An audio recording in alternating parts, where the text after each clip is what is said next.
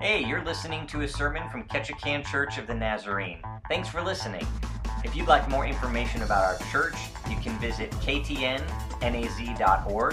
Visit us on Facebook, just search Ketchikan Naz, or you can download our free app from the iPhone store or the Google Play Store. Just search Ketchikan Naz. Thanks for visiting. Hope the Word of God. This morning, we are going to be in Acts chapter 10. We have finished up our Toxic series, and we are moving on to a little mini-series preparing us for Show Up Sunday. Something to kind of encourage our hearts and motivate us to get on out there and fill some seats with some folks who need to hear the gospel. And so I was trying to figure out, well, what Bible passages could we read that talk about Christians should get out there and start reaching people for Jesus? And I thought just about anything in the Gospels will work. Just about anything in the Bible will work. And so I was reading through the book of Acts because I'm prayerfully considering doing a series through the book of Acts from top to bottom. And I lit on a chapter that I thought, oh, this is really good. This speaks to me. So I hope it speaks to you because we're going to be in Acts chapter 10 for 2 weeks. But it spoke to me, so if nothing else, you can be like, well, at least Pastor got something out of it. So if you flip to Acts chapter 10, we're going to read the first half of it today, and then we're going to discuss the second half of it next week. We're going to be in chapter 10, verses 1 through 23 today. And I couldn't come up with any fancy, creative names for this, so we're just calling it Acts 10 Part 1. I lacked creativity on the titles this week. So Acts chapter 10, Part 1, and if you would stand with me for the reading of the Word, we're going to read verses 1 through roughly 23. And as you find it, if you will stand, we'll go ahead and start with a word of prayer. Lord, thank you for your Word, which is holy and true and leads us into life. We hope this morning that as we read and submit to it, and as we hear it and submit to it, that you would teach us a little bit about yourself and a little bit about ourselves in relationship to you and others. May we be encouraged this morning. And may we also be corrected if we need it. May your words speak loudly and clearly to each one of us. And I pray this in your Son's name. Amen. Acts chapter 10, starting in verse 1. At Caesarea there was a man named Cornelius, and he was a centurion of what was known as the Italian cohort. He was a devout man who feared God with all of his household. He gave alms generously to all the people, and he prayed continuously to God. About the 9th hour of the day, he saw clearly in a vision an angel of God come into him and say, "Cornelius."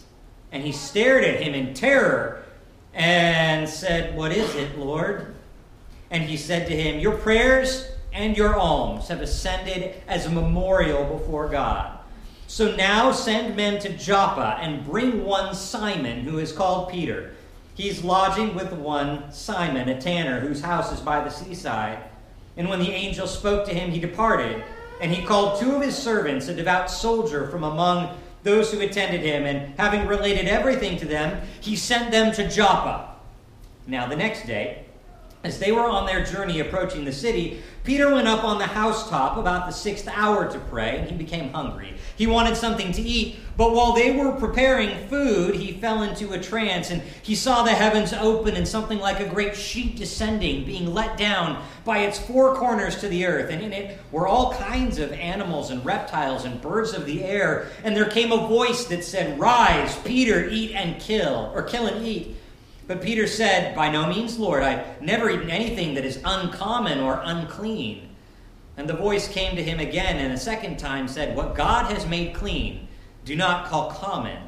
This happened 3 more times, and then the thing was taken up at once to the heavens. Now while Peter was inwardly perplexed as to what the vision he had seen might mean, behold, the men who were sent by Cornelius, having made inquiry for Simon's house, stood at the gate and called out to ask whether Simon, who was called Peter, was lodging there. And while Peter was pondering the vision, the Spirit said to him, "Behold, 3 men are looking for you. Rise and go down and accompany them without hesitation, for I have sent them." So Peter went down to the men and said, "I'm the one you are looking for. Why are you here?"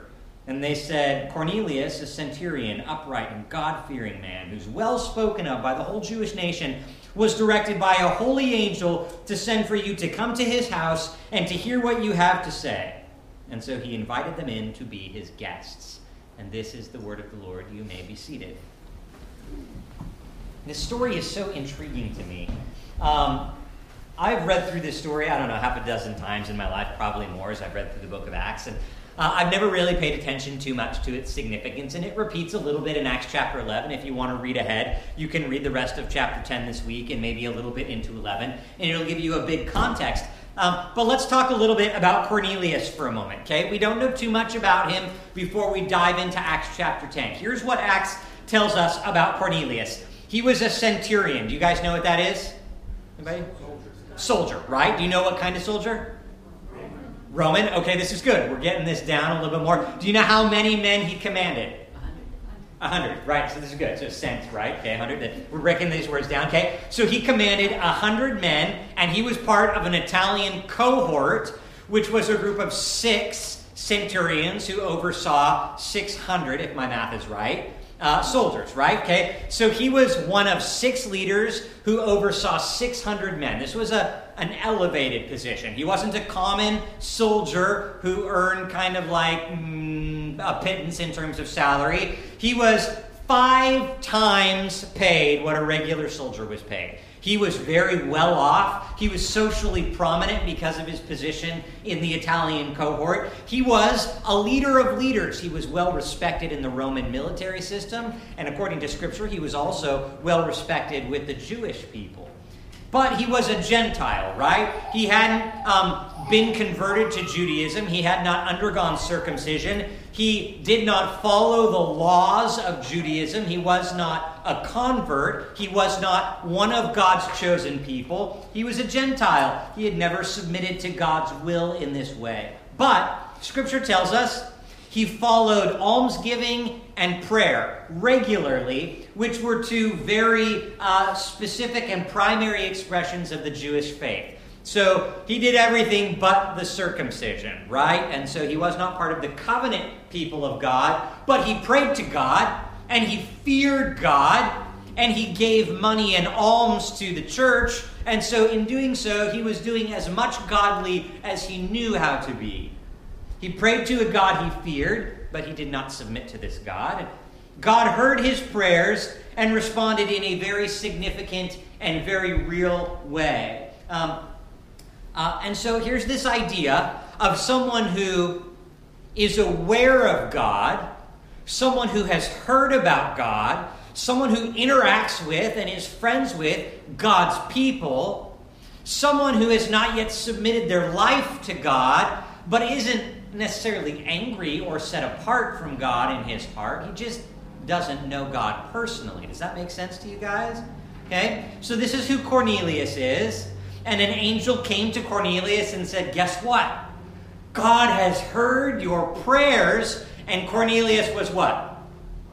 Terrified, right? Because he was a God-fearer. He was a little bit afraid of this God. He didn't know this God personally, didn't know the love that God had for him, just knew that this God that the Jews worshipped was one who parted the Red Sea, brought wrath down upon God's enemies. He'd heard the stories, but he hadn't experienced the love. So he was a God-fearer, but when the angel came, he was actually terrified because he didn't have the compassionate understanding of God in his heart to work with him in that way. That's Cornelius, okay? And then you've got Peter. You're familiar with Peter, right? Probably more so than Cornelius. He was one of the disciples of Jesus. In fact, he was not just one of the 12 disciples of Jesus. He was one of the close disciples of Jesus. He was one of the ones that Jesus had a very special relationship with, and we see that played out in Scripture. He was a passionate Jesus follower, right? He was the guy that jumped first and thought later, right? Time and time and time again, Peter is characterized by being super passionate and thinking second, okay? So he would say things, and then Jesus would be like, Peter, okay, just for a moment, don't speak and think, okay? And then he would act, and Peter would be like, or Jesus would be like, okay, for a moment, don't cut the dude's ear off, okay? We don't work like that. Let's just pull it back a little bit, okay? So Peter was always like bold and out there and in your face, and Jesus was always back. Love the passion. Let's direct it, okay? And so this is Peter. And he was the one who denied Jesus 3 times, right? He says, I love you. I will do anything for you. I will even die for you. And then he was the first to be like, I don't know this man. I have no idea who Jesus is. I will deny Jesus within earshot of Jesus. And so Peter lived this life of super passionate and oops, and super passionate and oops. And Jesus came back from the dead and met with Peter and said, do you love me? Well, yeah, I love you. Do you love me? Yeah, I love you. Do you love me? Yeah, I love you. Well, feed my sheep. Take care of my sheep. And so Jesus redeemed this passionate person and gave him a purpose. And he was filled with the Holy Spirit at Pentecost. And he preached this amazing sermon at the very beginning of the book of Acts, which we'll dive into hopefully in the new year. Okay? So Peter became harnessed by the Holy Spirit. His passion directed and channeled toward reaching people for Jesus, and he became an early leader in the Christian church. And one day, as we read in Scripture, he was praying, he was hungry, right? And the food wasn't ready. And so he said, well, I've got nothing better to do with my time. I will go pray to pass my time. And have you guys ever prayed while hungry? Or have you guys ever had the plate of food in front of you, and you bow your head to pray, and your mind is distracted by the bacon that's on the plate, you know what I'm talking about? And you're smelling the food, and you're not quite sure what you're praying anymore, because all you can think of is, I just want to eat what is underneath my nose at the moment, okay? So Peter's really hungry, and he's praying. He could probably smell food coming up to the kitchen, like sometimes when we do potlucks, and I'm preaching, and I can smell the food coming up through that doorway. And so his vision that he has is of a big sheet being lowered from heaven and all kinds of animals on there. And God says, kill and eat whatever you want. That sounds like a hungry kind of prayer to me, right? But Peter, again, he passionate, but not always like the first one to get something, okay? And so Jesus lowers this sheet down and says, you can eat anything. There's reptiles on there and birds on there and hooved animals, all kinds of things. You as a Jewish boy, good Jewish boy, you don't eat those things.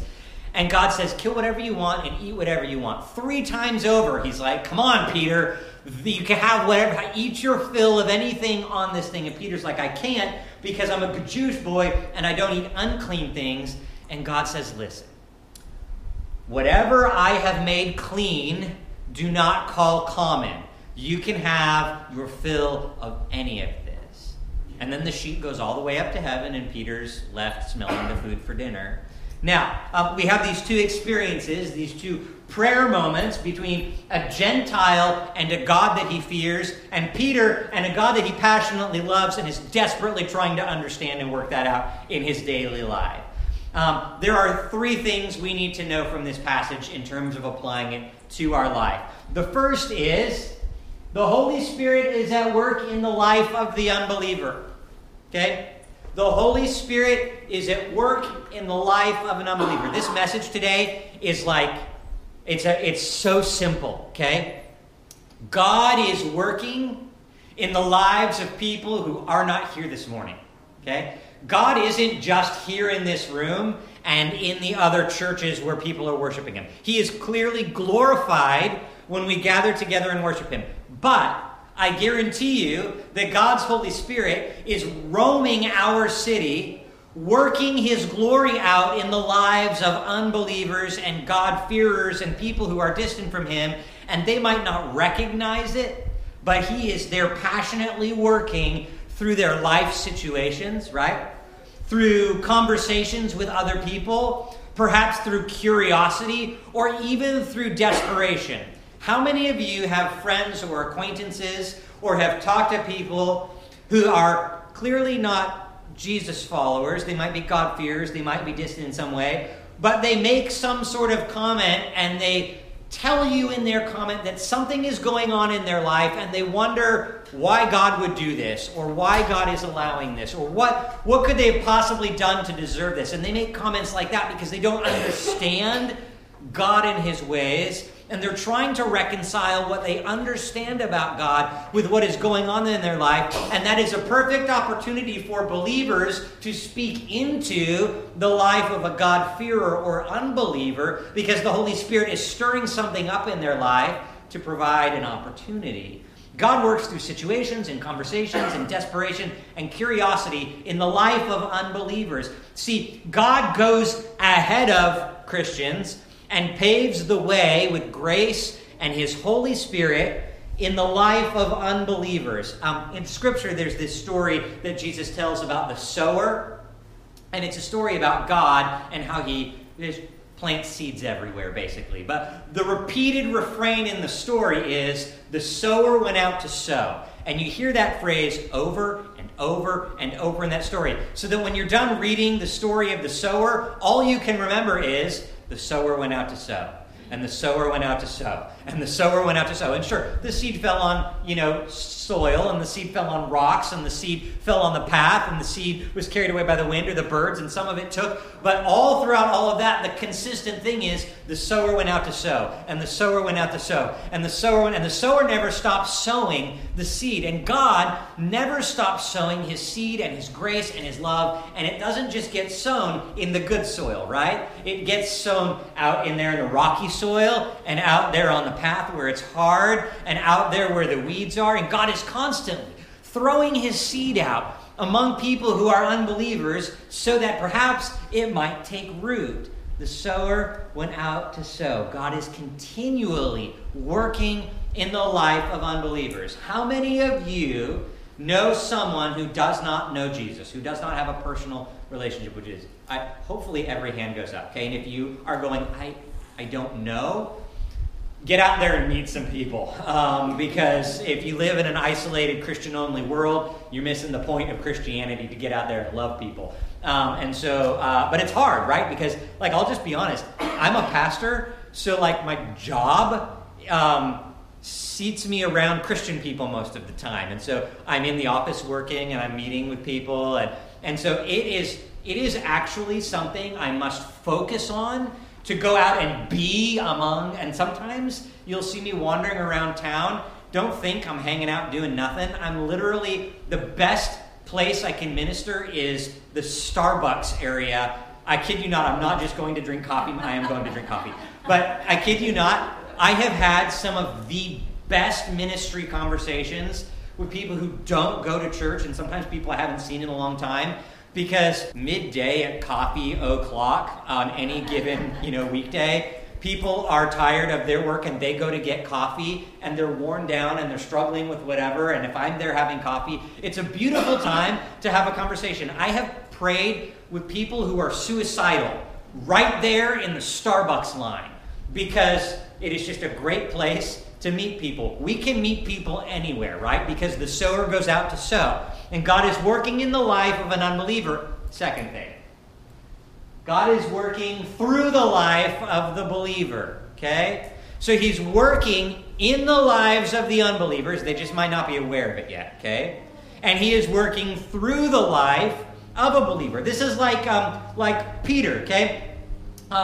He was a believer. He received the message from God, and he had to figure out what to do with it to interact with Cornelius. Now, I want to ask you a question. Peter struggled because this sheet that got lowered in his vision had clean and unclean animals in it. And he wanted to be a good Jewish boy and not break any laws. And he says, I'm not going to touch the unclean things because they are unclean, and I am a clean Jewish boy, okay? And God says, if I have called it clean, don't call it common. And he was giving Peter permission to get messy, right? He was giving Peter permission to get out there and get his hands dirty in some areas that maybe he hadn't gotten his hands dirty in, because he was worried about how that would affect his own holiness. God was saying, I have made you holy, therefore you can go out, and the dirtiness of the world can't stain you because I have made you holy. Your holiness will actually be the contaminating factor in the world. You will take holiness to the world, but the unholiness of the world will not make you unholy, okay?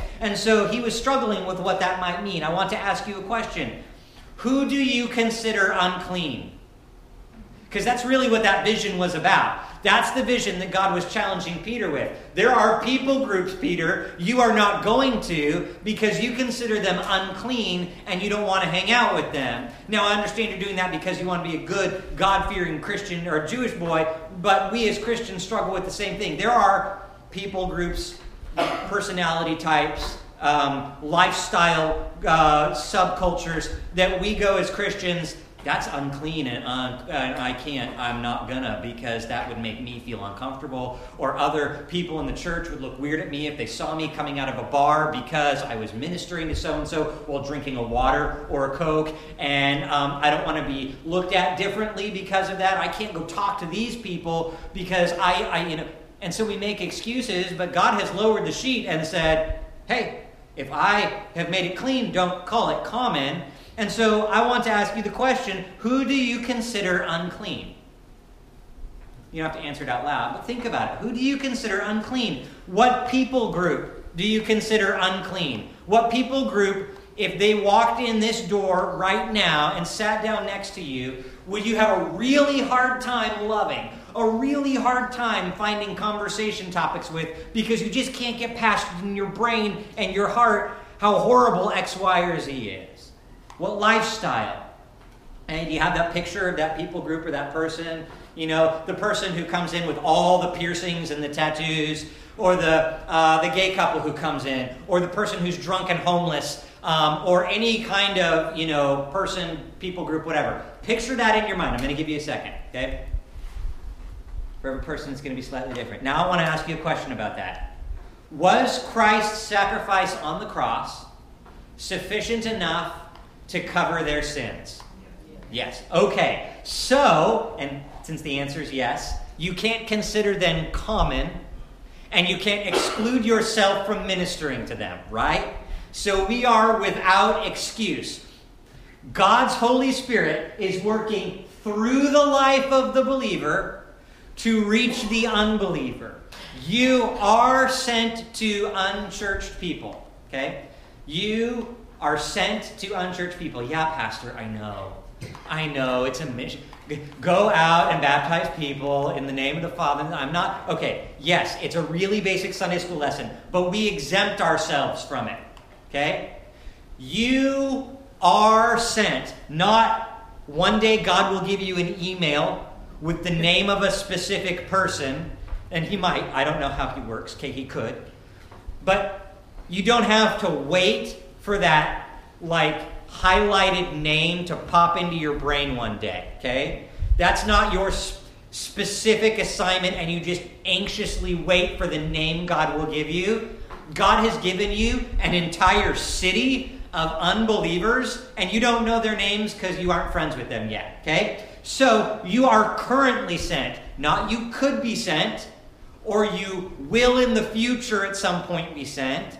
If you are a believer in Christ, you are currently on assignment right now to reach the lost in this city.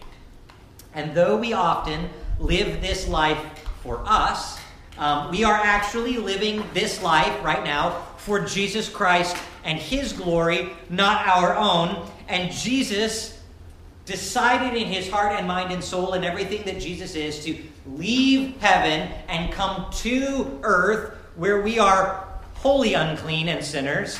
And he became incarnational. He dwelt in the flesh. He came into our life and our world to show us that this is how we are to minister to other people. Did you know that you are the answer to an unbeliever's prayer? Right?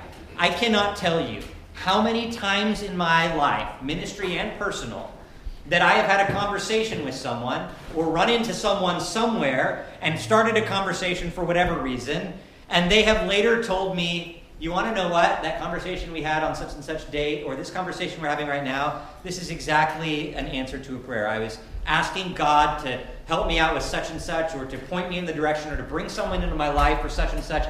And now here you are. And I can't tell you how many times I've heard that. Has anybody else heard that in a conversation? Yeah? Okay. So here's the deal. You are like Peter as the believer. And as you're praying and as you're listening to God and as you're following the guidance of the Holy Spirit, he is working on you and through you to unite you with an unbeliever. Okay? This is just a super simple point. Okay? You are the answer to their prayer. They might not know God, but they fear God. And God says, I can work with this. I can take someone who doesn't know who I am and work my Holy Spirit in their life And I can take someone who knows who I am and work my Holy Spirit through their life and through my providence and the obedience of a believer. I can unite a believer and an unbeliever in a real world, tangible way so that gospel conversation can be had and seeds may be sown and watered and matured and harvested for the glory of God and the good of the mankind that are involved. Like, this is how the gospel plays out in real life. Evangelism is the burden. Okay, I'm not going to lie here. It's a burden. Evangelism is the burden and the joy of every Christ follower. We don't get to exempt ourselves from this. Every believer is on mission to lead people to Christ. Otherwise, we're just mean and selfish. Okay? If we know that Jesus saves us from our sins, and the people who don't know Jesus are dying and going to hell, and we keep that knowledge to ourselves because we feel awkward or because we don't know the right words, we are literally withholding the potential of life for someone because we're being selfish. We are called to be bearers of the awkward news, the bad news. I'm sorry I have to tell you this news. What kind of news is it? The good news. The good news. It's good news. We should be excited to share the good news. So when God's Holy Spirit prompts us in a circumstance or in a moment to make a phone call or to talk to that person in the grocery store line or whatever it is, and God's Holy Spirit prompts us and we have no idea why and we're not quite sure what we're going to say, we still need to do it anyway because we believe that God's Holy Spirit will work through us, right? It's not us, it's God, and He will work through us. And the highest calling that a believer can have is wrapped up in the greatest command Jesus gave us, to love your neighbor, right, as yourself. Do y'all want to die? Not really. No, you like living the life you live, right? So when you live this life, you love yourself in such a way to take care of yourself, right? So if the greatest command is to love your neighbor as yourself, and you love yourself enough to spend your life following Jesus because He is your life, then to love your neighbor as yourself is to give the gospel to your neighbor. That means your unbelieving neighbors. That means the people in the grocery store. That means the people with the lifestyle choices you disagree with. God is uniting believer and unbeliever for His glory and the good of mankind. When believers respond to the prompting of the Holy Spirit, they often find themselves in a position to be a minister of the gospel. Okay? And you might be positioned to be a minister of the gospel and have sweaty palms, and your brain is going, I have no idea what I'm going to say. Words are coming out of my mouth, and I'm not quite sure if they're right or wrong, and I hope I don't feel awkward or regret anything that's going on. But still, words are coming out of your mouth, right? Have you ever been in that moment? Sometimes I'm up here on Sunday morning. Words are coming out of my mouth, and I really hope they work well, okay? But God's Holy Spirit, I believe, helps me preach. And God's Holy Spirit, I believe, will help you in the moments when you are, in effect, preaching to the people that you meet. It's just like Peter and Cornelius, right? Cornelius was a God-fearer. He didn't yet know God, but he knew of God. He prayed to this God that he wasn't quite certain of, and he was just tossing up a prayer to whoever would listen, cosmically speaking. But God was listening, and He was answering. And He was answering not necessarily by coming down like a Saul to Paul circumstance and could have had a V8 on his head and making him blind and then see again. He was working directly through the life of a believer. And that believer had a choice: obey or disobey the prompting of the Holy Spirit. We're going to see how that plays out next week. But let's ask this question of ourselves. As a Christian, as a believer, have you positioned yourself to hear the Holy Spirit? And you might be like, well, yeah, I pray. Or you might be like, I don't know. Actually, I don't know that I've ever thought about that. Think about your prayer life for just a moment. When you pray, do you say, Dear Jesus, or Holy Father, however you started off, and then list off a bunch of things and talk and talk and talk and then say amen and then get up and go on with your day? Because that's most of American Christianity's prayer life. Dear Jesus, thank you for such and such and such and such, and please help me with such and such and such and such, and please bless so and such for the broken toe and whatever else is going on in lives. Thank you for the good weather, blah, blah, blah, blah, blah, amen. And then you get up and you move on. That's not necessarily the full complement of prayer life, right? That's a speech you're giving to God. And then you're closing it out and you're moving on. Prayer is a conversation.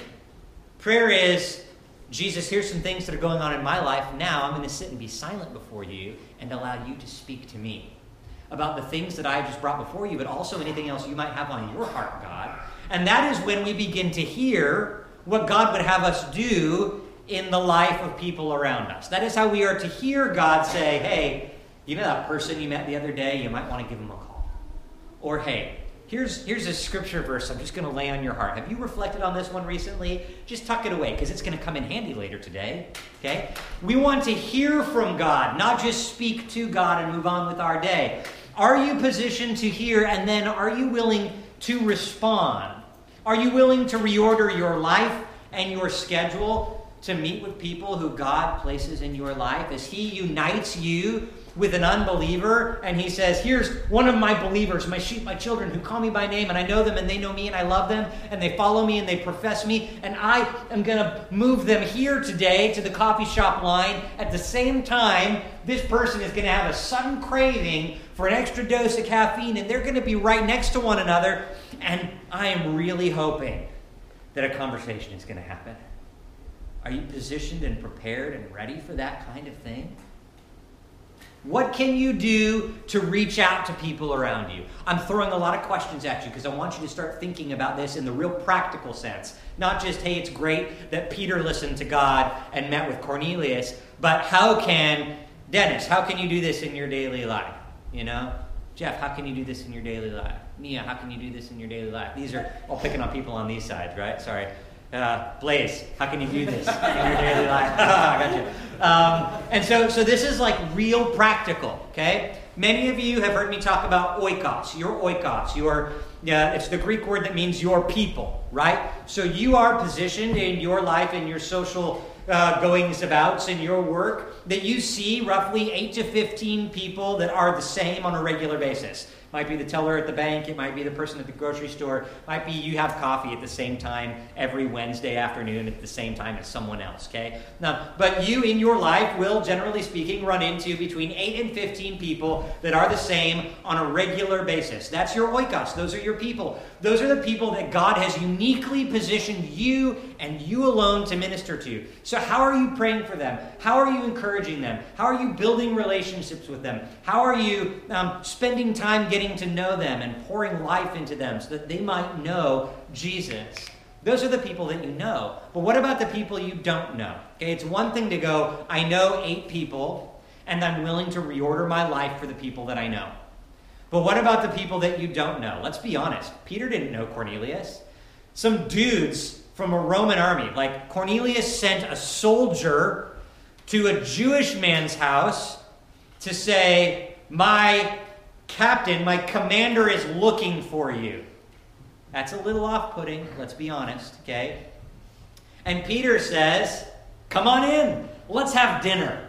Let's hear what this is all about. Are you willing to make space for people you don't know when God is uniting you and them together? Are you willing to get to know people that you know nothing about for the sake of the gospel? Next week, we are going to read what happens when Peter and Cornelius meet for the first time. And in case you think that just because Peter was one of the chosen disciples of Jesus who walked with Jesus for 3 years, and you think that he might know how to do it all perfectly and flawlessly, let me give you some hope. No. Okay? It is not the most smooth experience, which gives me hope and should give you hope, because God uses people like you and me to do glorious work when he unites believers with unbelievers, right? So why don't we close in prayer and ask God to speak to us and put in our heart and mind a willingness to listen and to obey this week, and opportunities that we might see. Father, thank you for your word. It's this beautifully simple message that you're working in the lives of other people at the same time you're working in our life. That you might, unite me and someone who doesn't know you for the sake of your glory and their good and mine as well. I want more people to know who you are, Father. And because of that, if I really believe that, I must be willing to go where you lead me and say the words you give to me in the moment. Father, as we are coming before you, we're just going to sit silently. And we would ask that in these moments as we listen, that you would fill our hearts with what we need this morning. Maybe not what we want, but what we need. Encouragement, chastisement, a little punch in the arm, let's go get 'em team. Maybe it's the name or the face of someone, or just boldness to take on the challenge that you will lay before us. Whatever it is for each one of us, Father, would you speak as we sit before you in silence?